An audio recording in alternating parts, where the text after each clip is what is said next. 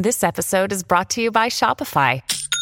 Forget the frustration of picking commerce platforms when you switch your business to Shopify, the global commerce platform that supercharges your selling wherever you sell. With Shopify, you'll harness the same intuitive features, trusted apps, and powerful analytics used by the world's leading brands. Sign up today for your $1 per month trial period at shopify.com/tech, all lowercase. That's shopify.com/tech.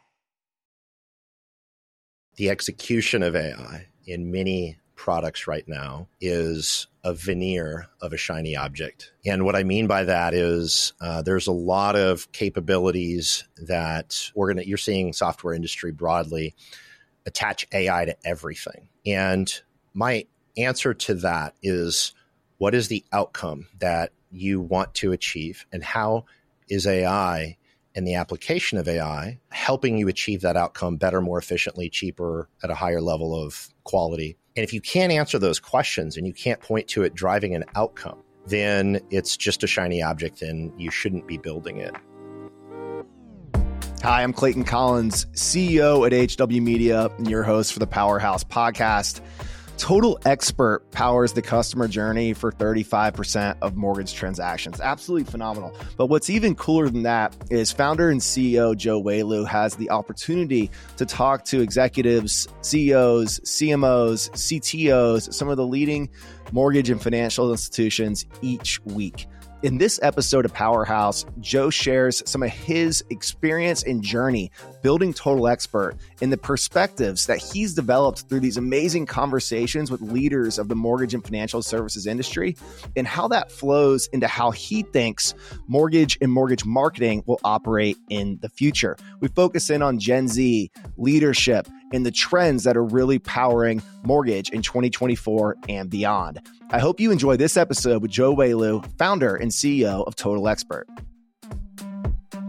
We're back. Today's guest is Joe Welu, founder and CEO of Total Expert. Joe, welcome to Powerhouse. Hey, thanks, Clayton. Appreciate you having me on. I'm just happy that I actually said welcome to Powerhouse. We've been calling this show Housing News for the last 5 years. This is the first time I think I've actually got the intro right. And Powerhouse is way better. I like it. Joe, I want to kick off. I mean, this is you were the founder and CEO at Total Expert, a firm that has become absolutely dominant in marketing in the mortgage industry. But I want to go back to the origin story and talk about why you founded this business and why you were uniquely prepared to build this marketing software and technology juggernaut.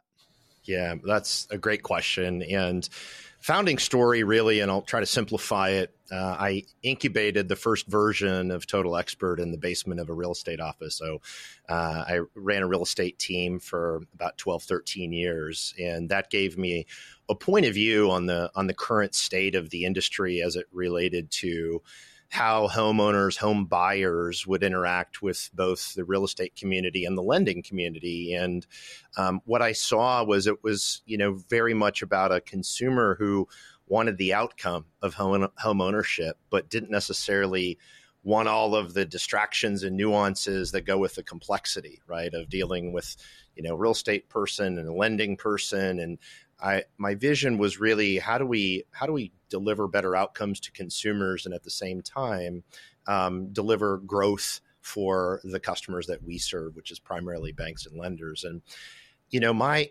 my original vision on the company was rooted in a lot of just personal motivation that I had, knowing the impact that our industry, putting people in homes, creating the American dream, that financial wealth or financial health and wellness outcome that happens from homeownership was really important to me.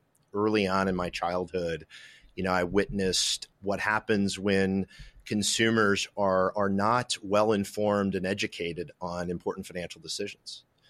My parents experienced losing our family farm when I was very young to a foreclosure, and that was the result of making some bad financial decisions along the way. And as I got into my career, I saw a lot of similarities on consumers, homeowners getting into loans and mortgage products that weren't necessarily the best for their financial long-term picture, but it was a transaction, right? And I just believed that really connecting with people on a more human level and helping them achieve better financial outcomes is the right way to do business. And that was how we started innovating on Total Expert and building our first products, was from that lens. How did you ultimately decide to serve the mortgage originator and IMBs and depositories versus building for the real estate agent as you were kind of incubating inside of this brokerage? That's a great question. And so first of all, the first couple of years, like a lot of companies, was filled with a lot of trial and error and a lot of kind of failing what things that didn't work. What we started to notice was the bigger opportunity, housing, there's so much information and data and tons of websites that are all about looking at homes and, imaging, giving you images of what that dream house looks like. There's tons of stuff out there like that. But what I saw lacking in the bigger opportunity was how the lending community was connecting, engaging, and working with the consumer. I saw really a transactional business that wasn't necessarily rooted in going deeper with customer engagement, customer education, right? Really developing that long-term customer for life strategy as a lender. We saw that as a bigger opportunity. And so we said, look, resources are always limited when you're starting companies. And so how can we make the biggest impact? And we saw lending as our way to make the biggest possible impact in the industry. So today, I think if you start talking about customer for life and this like empowered journey for homeowners, most lenders are going to nod their heads and say like, yeah, I agree with that. But if you look back historically, and as you pointed out, it hasn't always been a front and center focus, or at least the data tells us it hasn't been a front and center focus, as borrowers are more likely than not to go to a new lender when they refi or purchase their next house versus stay with the person who got them their first home or second home or whatever it is. So how did clients respond? How did lenders respond when you started talking about your vision and mission to empower this homeownership journey and support customer for life? Like, did they get it at the time, or did it feel like talk track? Not initially, right? So how the vision has been shaped and formed is today we look at it as, number one, how do you deliver the perfect customer journey for every financial milestone? That's the North Star. And what does that mean? And then you got to kind of explain, what is a perfect customer journey? And it's using data and intelligence to really understand the consumer, the customer, the human, their financial position in life, where they are right now, what their hopes and dreams are for the next 3, 5, 10 years, and then how that financial decision on which type of loan, how expensive of a home, how much debt to take on, how those decisions impact their life in the next 3, 5, 10 years, right? And so if you're doing those things and you're communicating with a customer from that point of view, and you're focused on the best possible outcome for them, we believed that is the best engine for growth, because those customers are going to be more loyal to you, right? If you help them get a better financial outcome, educate them on the ways to do that and not just churn through transactions. If you really serve them with the right combination of sort of that human touch, but technology enabled, we feel that perfect customer journey leads to a really long-term growing profitable business, and it's better outcomes for the consumers as well. What was the profile of some of the early lenders that latched on to Total Expert and the strategy? Like who did the product resonate with, and how'd you get them onboarded? Yeah, so we were very fortunate, and always have been very fortunate, to have amazing customers, and they really became our partners in building the platform, and they still are our partners. And I would say early on, it was you're more forward thinking, the types of companies that look at the status quo and say, hey, how can I change this up? How can I move the needle?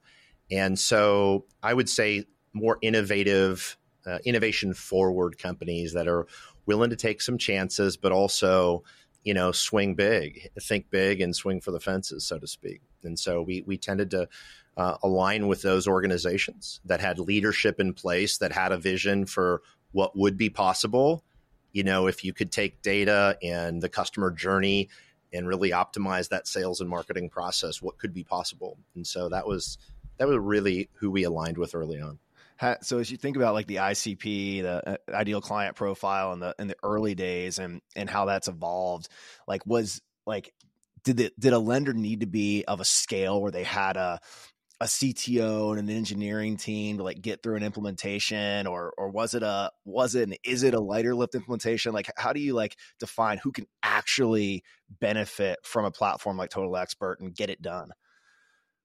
So it evolved over the years as the platform has gotten more robust and powerful. And, first of all, I would say our focus is constantly innovating and improving how we work with our customers. Getting them live and getting them faster time to value is always a focus. And I don't think you're ever done with trying to get better at that, right? But for us, as we got a more robust platform, and if you think about a customer journey, you got a lot of data, you've got a lot of touch points, a lot of interactions with that process from lead to customer for life.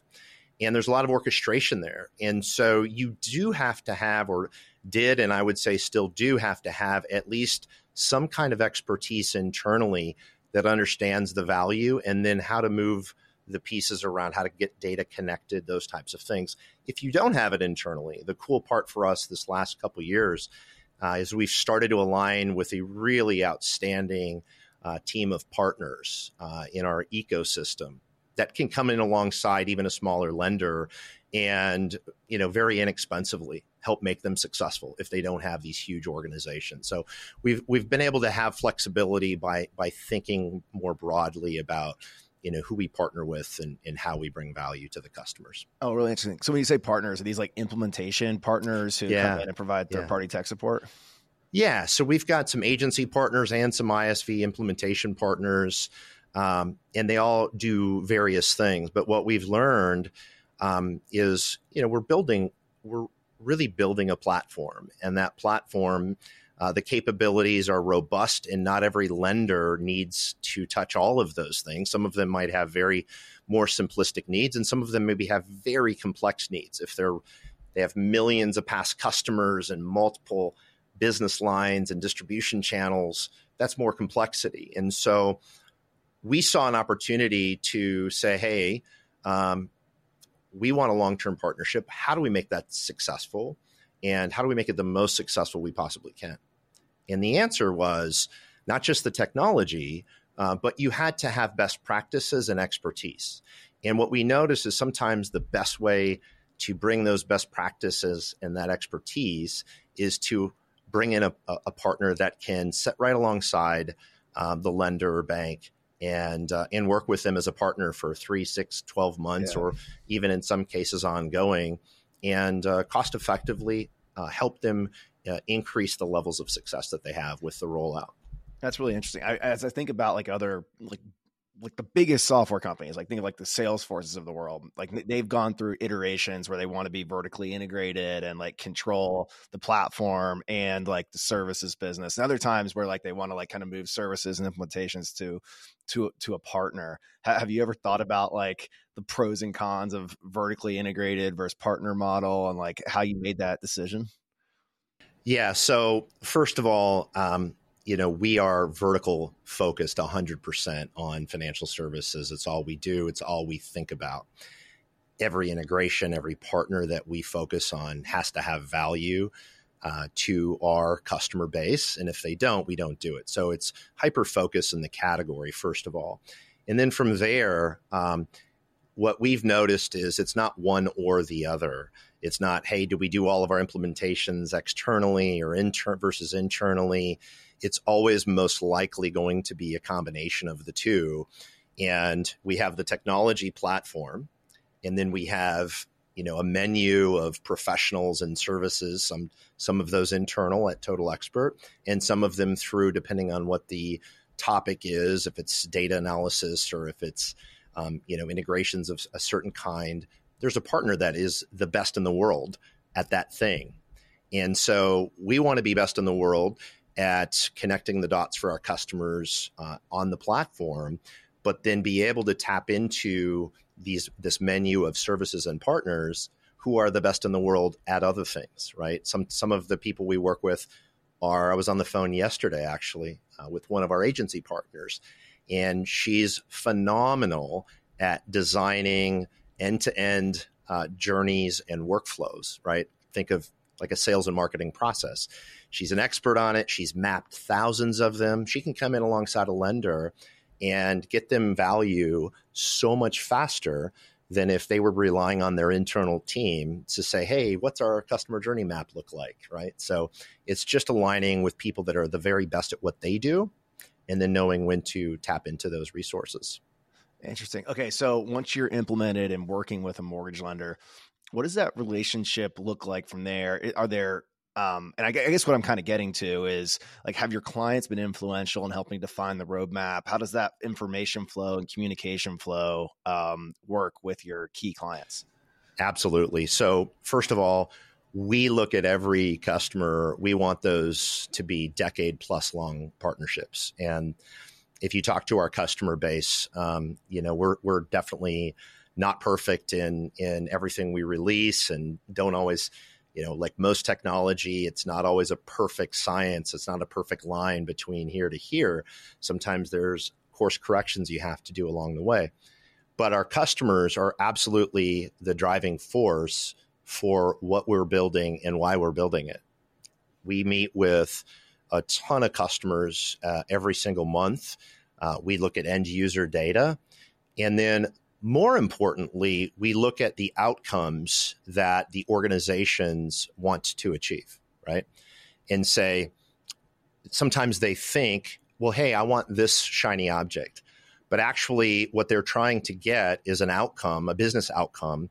And sometimes there's other ways to get that business outcome that might be more impactful, more efficient, that they might not be thinking about, right? So it gives you this partnership approach. It gives you this partnership point of view to where you're always able to look at the inputs, the requests, but then come back with a point of view on how to solve those requests. That isn't necessarily saying, hey, just take our order and build this feature. It's help us win, help us get to the next, this bigger outcome. And then we collaborate on how to do that. And I love it. I mean, you can see I get really excited about it. Love to innovate. Our team loves it. It's what juices them. And so the inputs for our roadmap are absolutely customers and then data from the users and what they see and need, but then also looking at how do we move the needle? How do we help these guys grow 20, 30% a year plus? How do we help them be more profitable? How do we help them find the deals that are falling through the cracks? We ground on kind of those outcomes. Are there any current like features or parts of the product suite that just wouldn't exist if it wasn't for a client like being very collaborative and vocal that this was something that was important? So absolutely. And Trey Rigdon, actually, if you know Trey, he just took a role as CMO at Summit, and he was in marketing at Movement for a long time. And I give him, jokingly, I tell him, I said, we should have your signature on our journeys part of our product, because his input really shaped a big part of the way our journey orchestration, that marketing automation part of our platform functions. And he was very influential and very deliberate and intentional on saying, hey, here's why we need this and here's what it's going to do. Took a few years longer than what we would have wanted to realize that full vision. But I would say, that's an example. That's really cool. Nice shout out for Trey too. At Housing Wire, we're obsessed with data and analytics. Without good insight, there's no shot at operational excellence or innovation. Mortgage lenders that want to thrive in today's market must have access to due diligence and valuation intel, risk management tools, and predictive analytics. And they have to cover everything from the asset to the enterprise. This is exactly what Consolidated Analytics does. If you want to make more informed decisions and optimize performance, you have to check out Consolidated Analytics. Visit consolidatedanalytics.com to start your journey toward more informed decision-making. So as the business has evolved over the years, how have you changed your leadership team? And I'm coming back to a conversation that you and I had. I think we were in San Jose at an MBA event a couple of years past, and we were both, talking CEO to CEO about like how like the demands on a leadership team, the skills that are necessary at different stages seems to change pretty quickly as businesses grow, market cycles change. How's your approach to leading your organization and building this leadership team that I'm sure, really supports the business on a day-to-day basis changed as you've scaled over the last 12 years? Yeah, I would say, so first of all, it's evolved tremendously. And we've definitely collaborated on this topic. Early on, your expectation is I can bring on a team member and, hey, they're gonna be with me for the long-term journey here. They're gonna be with us till the end, right? And sometimes that's true, right? If people have this mindset of evolving and getting better and constantly leveling up, right? And some people just innately are obsessed with getting better personally and growing their knowledge and those types of things. And if they are, a lot of times they're going to evolve with the company. But you have to be really brutally honest with yourself and your leadership team in saying, hey, here's what I see. And, this particular team or leader of this team or this particular contributor, I haven't seen them step it up every year, or I haven't seen them step it up in the last 6 months.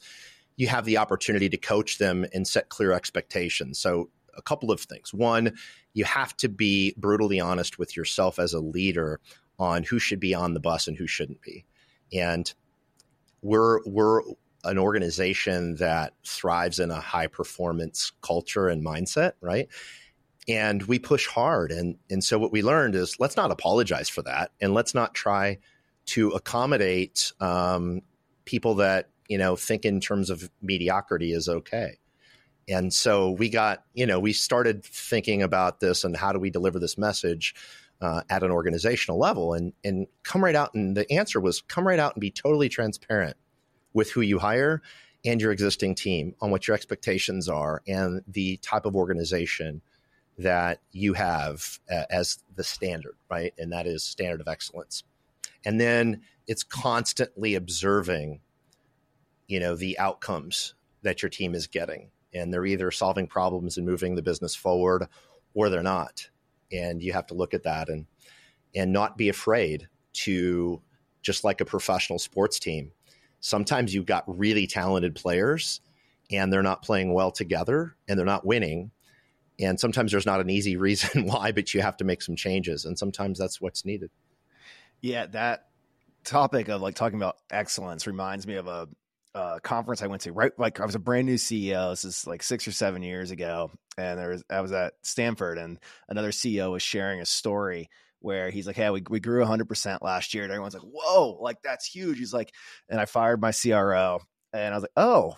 And then he's like, yeah, we grew like 112% the next year. And I fired my CRO. I'm like, what's going on? You're doubling the business every year, but still like replacing the person who carries the responsibility for that growth. And there's 2 points. Didn't play well with the rest of the team and was causing like chaos internally. But 2, the CEO also thought there was a market tailwind that should have had them growing at 150%. And 112 wasn't the opportunity that like could have been had by someone at the top of their game in his view. But that was a real like a crazy story that like has stuck with me on like managing talent. Yeah, I have one of my mentors is a CEO of a pretty well-known publicly traded company in software. And, he has done a similar play to where he's replaced different parts of his team. And is that what you want to do? No, of course not. I'm a relationship focused person and I love having the team alongside me the whole way. But winning, is the North Star and helping our customers win specifically. And if we're accomplishing that and we have the pieces in place to do that, awesome, let's keep going. And if we don't, we're going to make those adjustments. And, I think it's a great lesson. It's harder to do in reality, but when you do it, it can be really a force multiplier for your business. How has your job as CEO changed over the years? That's a great question too. Man, it has changed so much. And I'm sure you can identify with this to where, your first couple years, and really the first 4 or 5 years, you're just doing anything and everything, right? I mean, we had our sales kickoff this week And I was telling one of our SDRs, one of our business development reps, I said, I was the SDR, the account exec, the sales engineer, the implementation manager, and the customer success person. I was those things all at the same time for a number of years. And so as you evolve, you still had to write the paychecks and right. Turn the lights on every morning, and yeah, I mean everything. And you just do whatever you have the mentality as an entrepreneur. And those, those in the audience that are entrepreneurs will understand this. You have to be willing to do whatever it takes, and there's no ego. You're going to take out the trash for as long as you have to, and until it makes sense to hire somebody to do that. Yeah. So I think the early days, it's just whatever it takes, and then it's really transitioning at each level to a more strategic focus. And I spend a lot of my time now talking about the future and working on the future, right? Certain amount of time focused on the execution of today, but a lot of my time spent talking to other CEOs and leaders of our customers and where they see the industry going in the next 2, 3, 4 years. And then I'm backing into solutions and roadmap items that help them accomplish that, right? So I spend a lot more time on kind of setting the vision and then big strategic things, relationship things, that partnership things that really are needle moving items more than I used to do. How do you manage that flow of communication from all these great external conversations you're having with other industry leaders and CEOs of clients and prospects? How do those ideas, priorities flow into your team, and hopefully get something that happens with those that influence some kind of outcome? So we have a tool, a software tool, to where there's different layers of inputs. So we have a software tool to where we get feedback from our people at the customer level that are using the product every day, right? Which might be, marketing coordinators, it might be loan officers, and they're able to put ideas in a portal that we collect, we synthesize, filter those, and then those go into a selection process for our roadmap. And some of those things make it onto the roadmap and some don't.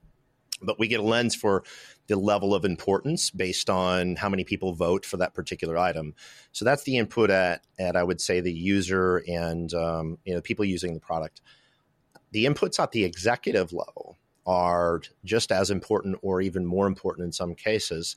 And those conversations are happening all the time from, like Dan Cantanella, our chief lending officer, James White, our general manager of banking. They are having executive conversations every week. And so we meet weekly about, we have an extended leadership team that is pretty customer facing. We meet weekly, sometimes a couple of times a week, just for catch ups. And we're always sharing kind of the key talking points or key themes that we're hearing. And so we don't let a week go by without connecting and saying, okay, what are the patterns, any different pattern recognition, themes that we need to talk about? And then we are, prioritizing the big bucket items. Data and intelligence is a huge theme for us. And it's a huge theme for us because it was so needed from talking with our customers, right? Saying, how can I drive the business forward in an environment that's brutal? And the answer is, well, you've got tremendous amounts of business setting here that's falling in the trash can. Let's use some data and intelligence to capture it. And so that's an example of how we bring those things to life. Kind of a selfish question from my own experience, but have you had any of those external inputs that you or Dan or someone else from the leadership team heard from a client or saw from a competitor that might have changed a part of the roadmap or even made you abandon work that had already been done because of something you're hearing in market or a trend you're starting to see? What it has done, I would say, is it's forced us to reprioritize certain things. And so we had some things that we reprioritized and put lower on the priority list to prioritize our customer intelligence part of our product and our platform. And the reason that we did that is it was so clear that if we were able to bring kind of that intelligence that helped our customers identify opportunities and then connected that directly to the system of action, right? workflows and the sales and marketing journeys that we have, that would really, you'd be able to purely look at ROI, and you'd easily be able to generate incremental volume deal flow, right? And so that's an area where we said, hey, that is going to have a bigger impact for our customer base broadly than, I won't name the features because there might be somebody out there that's going to be like, hey, I knew they, deprioritized my request. But we deprioritized things that when we looked at it, they said, yeah, there's some noise around this particular item.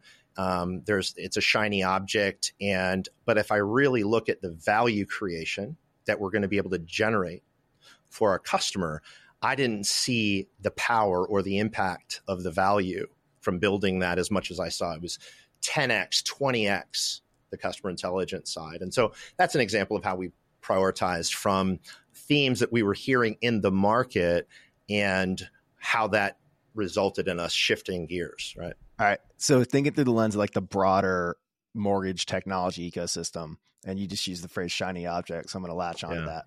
Is AI a shiny object? No. The execution of AI in many products right now is a veneer of a shiny object, if that's even a thing. And what I mean by that is there's a lot of capabilities that these you're seeing software industry broadly attach AI to everything. And my answer to that is, what is the outcome that you want to achieve, and how is AI and the application of AI helping you achieve that outcome better, more efficiently, cheaper, at a higher level of quality? And if you can't answer those questions and you can't point to it driving an outcome, then it's just a shiny object and you shouldn't be building it. Our approach on AI specifically has been around how do we drive better outcomes as it relates to higher engagement with the consumer, higher conversion rates from lead to application, and then, of course, higher retention rates. And where can AI help us do that? There's some great technology that we are working on very intensely right now around content and helping more efficiently generate really high quality, authentic content. So we're working on that, and that's got a lot of AI components to it. And then on the data side of things, helping customers optimize their database, right? Deduplication, getting that golden record of a customer, and then bringing that all together. There's a lot of AI capabilities that are advantageous to those use cases as well. How can a mortgage lender tell what's a veneer, what vendors and what technology partners are working on AI projects that are of note and real versus who just decided to drop a .ai at the end of their company name and not actually like build something that's going to move the needle? Yeah. So I don't think it's always totally obvious, by the way, and I don't think you can always identify it. I think sometimes there's a lot of, I would say, TBD out there, right? To where you're seeing companies that have invested and raised a lot of money for AI forward solutions, and they're early, and I think the jury's still out. But as a lender, a bank that serves this industry, I would focus first and foremost on what are the most important outcomes for your organization that will help you really make an impact in the business and to your customers. Start there and then work your way backwards and saying, okay, this is an AI solution. Where does it fit in to helping me achieve these outcomes? And then give me referenceability for customers that have tried those solutions, or show me the case study. Or if it's a prototype, show me the demo and illustrate to me how it helps me achieve one of these important outcomes. And I think that's the only way to do it, is you got to ground in outcomes. Another day is here, and you're ready for it. What to wear? Check. Breakfast, lunch, and dinner? Check. Planning for what's next and how to save for it? That's where Bank of America can help. For your financial to-dos, Bank of America has experts ready to help get you closer to your goals. Get started at one of our local financial centers or 24/7 in our mobile banking app. Find a location near you at bankofamerica.com/talktous. What would you like the power to do? Mobile banking requires downloading the app and is only available for select devices. Message and data rates may apply. Bank of America NA, member FDIC. Joe, let's talk a little bit about trends in home ownership. There's been a lot of talk about generational trends for a while, but the talk used to be baby boomers and these millennials, they're never going to buy homes. Well, we know what happened there. Now we're talking about Gen Z. Give us a view into how you're thinking about generational trends in home ownership and how lenders are thinking about who that next buyer is going to be. Yeah. So, man, there's a lot to unpack there. So the first thing I would say is you and I both believe in the American dream of homeownership. And we know the statistics that, I think it's homeowners have a 40 times higher net worth than a renter. Like, that's pretty impactful. Why does that matter, right? So if you think about it, for the average person, if they can create equity in a home, a place for their family, that equity gives them security. It gives them a backstop. And for a lot of those people, that's maybe the only avenue they have to build that long-term security. So I believe that homeownership is still the American dream, and it always will be a component of that. What I think has changed is the accessibility to homeownership for the younger generation. It's tougher. They're more expensive. Rates are higher now. So it has moved the needle for some of those individuals on the timing. But here's what I'm seeing that I know a lot of our customers are giving us feedback on this. Largely, there's a lot of demand from those those younger generations to buy. And they're saying, hey, this is a goal. And it might take me 2 years, 3 years to get there. And so the opportunity, and I always look at what's the opportunity here. The opportunity for these lenders today is identify those segments of the market and partner with them, educate them, help them on that journey to home ownership and think long term, right? If you're starting today, it might be 2 years before you're realizing the fruits of that, right? To where those people might not be buying for a year, 2 years, 3 years.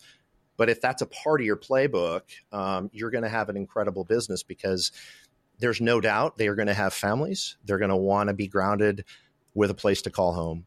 And they're going to need money to do that and a loan to do that, most likely. Whether that delay in 2 years is because of saving for a down payment, getting income to a certain level, waiting for rates to come down, which we know might not be the smartest play. How should a lender respond to that inquiry or opportunity as someone who might not be ready to buy for 2 years, and through the lens that LOs often change shops and people come and people go, and like there's a lot of distractions in life? How do you hold on to that 2 year lead? So I think it's truly one of the biggest opportunities out there.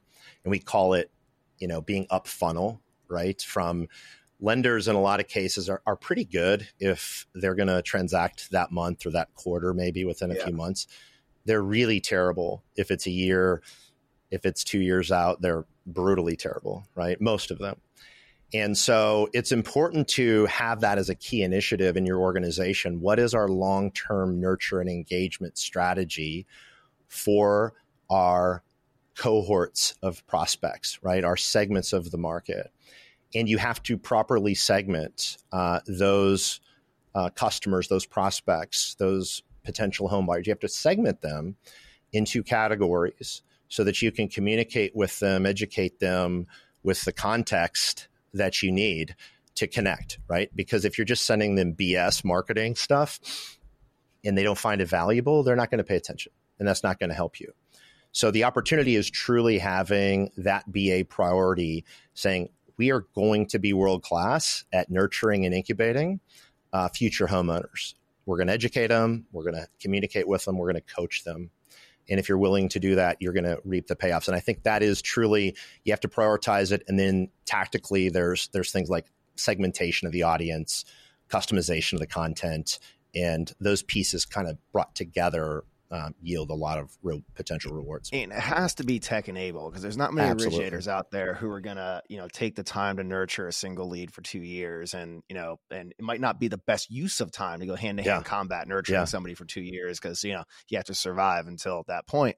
So do you think it's you talked about Total Expert leveraging AI and like the content generation side. Do you think that AI is going to get it done, or is this next generation who's growing up in a world where they've been flooded with content and will soon be flooded with AI content? We'll see through it. Like, how do we, like, we know they're going to we know they're going to know like what's AI, what's human. Like, how do we like make sure like they just don't think it's a veneer?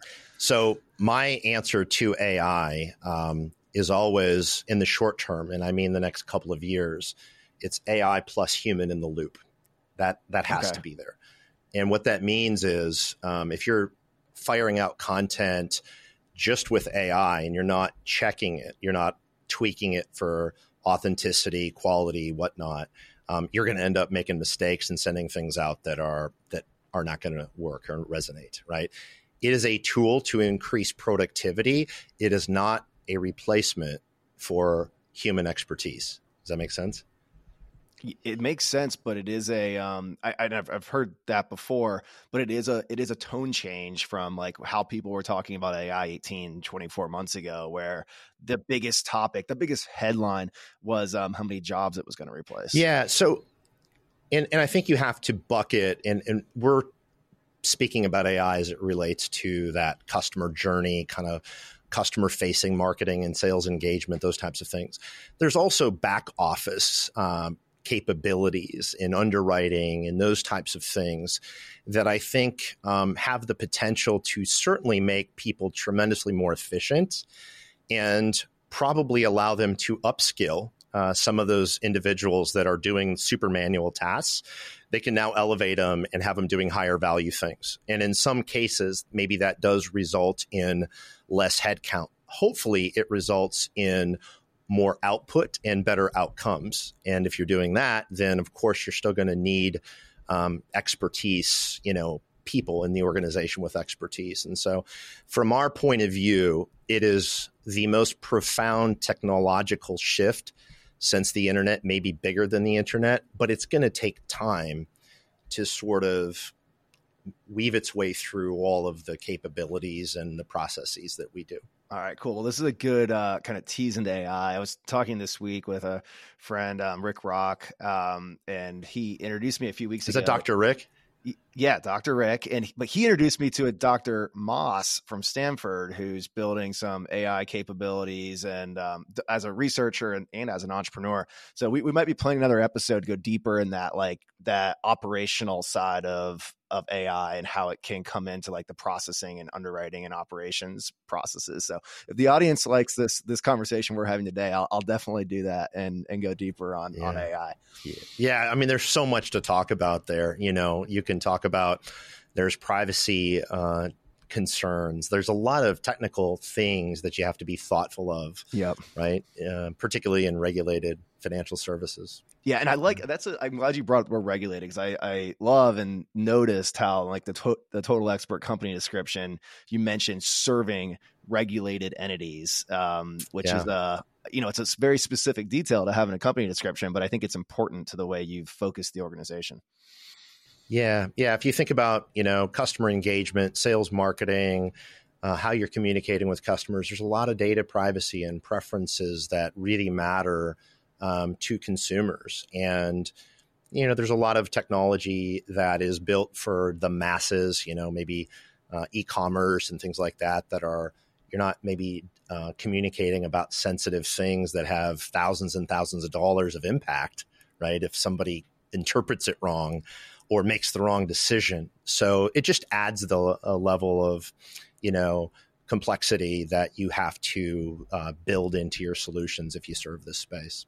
Joe, awesome episode. Thank you for exploring your entrepreneurial journey and sharing some of that expertise you gained by working with customers and clients and partners across the mortgage industry every day. I really enjoyed it. Thank you, buddy. Love the great work you guys are doing, man. Keep it up.